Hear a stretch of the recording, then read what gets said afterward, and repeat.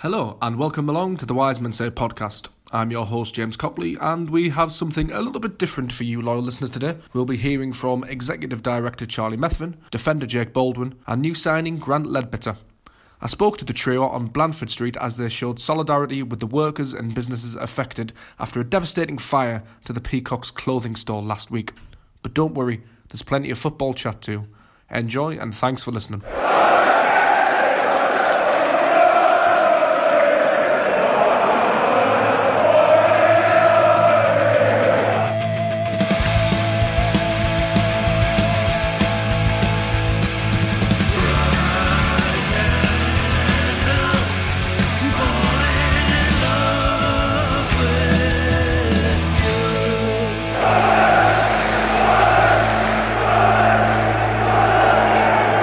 Charlie, you just tell us a bit about today and why you've come down with the players. We've come down here to show support for local businesses. We are a local business ourselves and we get shown an awful lot of support by the local community, and I think it's only right that when there are support is needed, that we're there to provide it. Everyone knows that there was a horrendous fire last week, but that doesn't mean that the whole of the street shut down. It doesn't mean that Sunderland City Centre shut down. I'm looking down the street now and there are lots of people going in and out of shops, and we just want to say to everybody that Sunderland City Centre is open for business and come and support your local retailers. You know, January and February are tough months for retailers, and if we want our city centres to thrive and to be places where we want to come, then we do need to support them. And 7 days out from the fire as well, it fits heavily into your mantra since you come to the club to get players down here, to link the community, the club, to get everybody feeling like we're in this together, which we are. That's right, and I wouldn't want people to think that we press gang the players. The players volunteer. The critical element to that is that we recruit players who actually want to do it. There are many more footballers than people think who are actually very community-minded people. And Sunderland is a club which has historically prided itself on its connections with its community. I think that had been lost in the last few years, and it's very important to us that the players, when they come here, understand and want to be part of the community.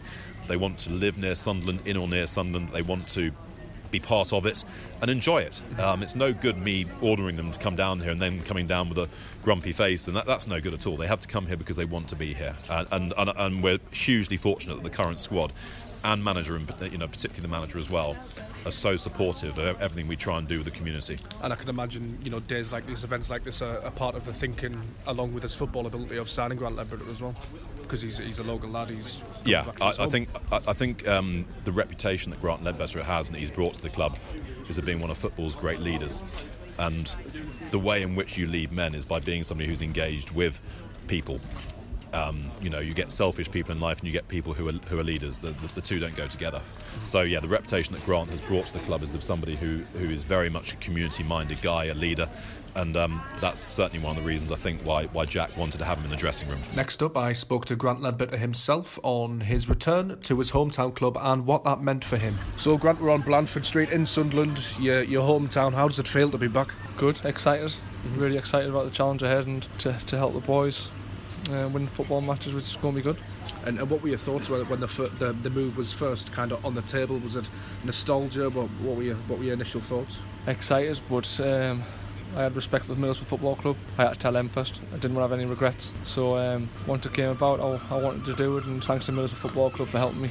And it's important as well for Sunderland players to, after something as bad as a fire on Blandford Street, it's important to come down and interact with the community, isn't it? Yeah, it's good. It's good to get that. To help people out. That's what Sunderland fans have done in the past. Not just Sunderland fans, I think that's North East people in general, to be honest. They always help people who want it, so and it's nice to come out and help, and if you can help people off the pitch, I'm sure that Sunderland fans will keep doing their job and helping us on the pitch. And what are your aims as a player going forward at Sunderland? My aim's to win Saturday. My aim's has always been the same. 24 hours is a long time in football, so my aim's always to take each game at a time, and I believe that works. We look forward to Saturday and take one game at a time. There's 19-20 games to go, so looking forward to it. And midfield with you and Lee Cattermole could be quite formidable. Two North East lads together. There's that quite famous picture as well. Do you just want to put that one to bed again? You get on quite well with me and Cats get on well. We spoke about that when I first came, and good crack. It's two young players who were playing for their local teams in a local derby, so what do you expect? It's absolutely brilliant, and maybe you don't see that enough nowadays, but put that to bed. But not just me and Cats. If you look at the footballers at the football club, it's a good squad. It's a good competition for places, and you've got to have good competition for places if you're going to be successful. So they certainly got that at the minute, and I just want to come in and help any way I can, and look forward to the challenge. And it must be brilliant for you as well. I mean, Charlie Methven just said there that you're an ideal leader, that you're a true leader amongst men. That must be lovely to hear. Look, that's one thing I've always I didn't think I am. I don't think I am. I'll just do what I am. I am the person that I am. So, and as my family would say, my dad said in the past, don't change for anyone. So that's one thing I've stuck by. And I won't do that, and I'll keep on being myself and help people along the way. After I'd spoken to Grant Ledbetter, I grabbed Sunderland defender Jack Baldwin and got his thoughts on the Peacock Fire and also on how the season is panning out for him. I think for such a big part of the community, the football club, I think coming out and obviously seeing the local businesses and obviously what this particular street's been through with the fire and the effect it's had on the local trade, it's I think it's brilliant for us to come out and show our support because it's such a tight-knit community. Obviously the football and the businesses, they all roll into kind of one big family, so I think it's a really good initiative for us to come out and speak to local people and just how they work as day-to-day tradespeople really. And like I say, the football club's a big part of the city, so it's such a friendly and a family orientated community, and I think that's important for us as a football club to recognise and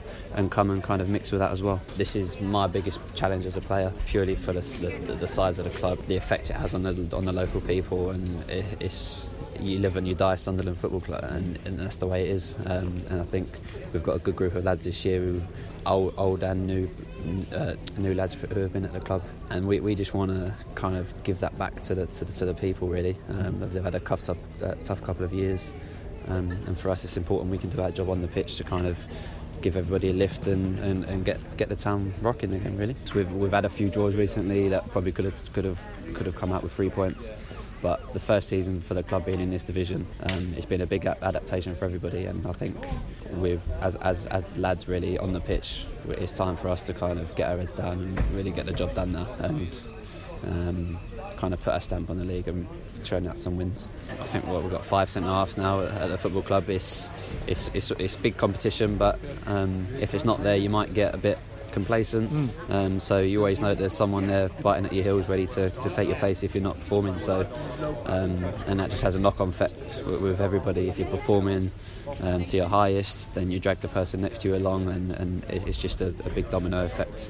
And like I say, that'll only prove good for the football club. Hopefully you all enjoyed listening to something a little bit different. A big thanks to Helen Curry from Sunderland Bid for inviting us down to Blandford Street. I'll be back with you following the Wimbledon game for some hopefully positive post-match reaction with the likes of Nick Barnes and Sunderland manager Jack Ross. Stephen and Gareth will be back to dissect the game further on Monday, and you can hear Frankie's pre-Oxford show on Thursday. Once again, thank you for listening.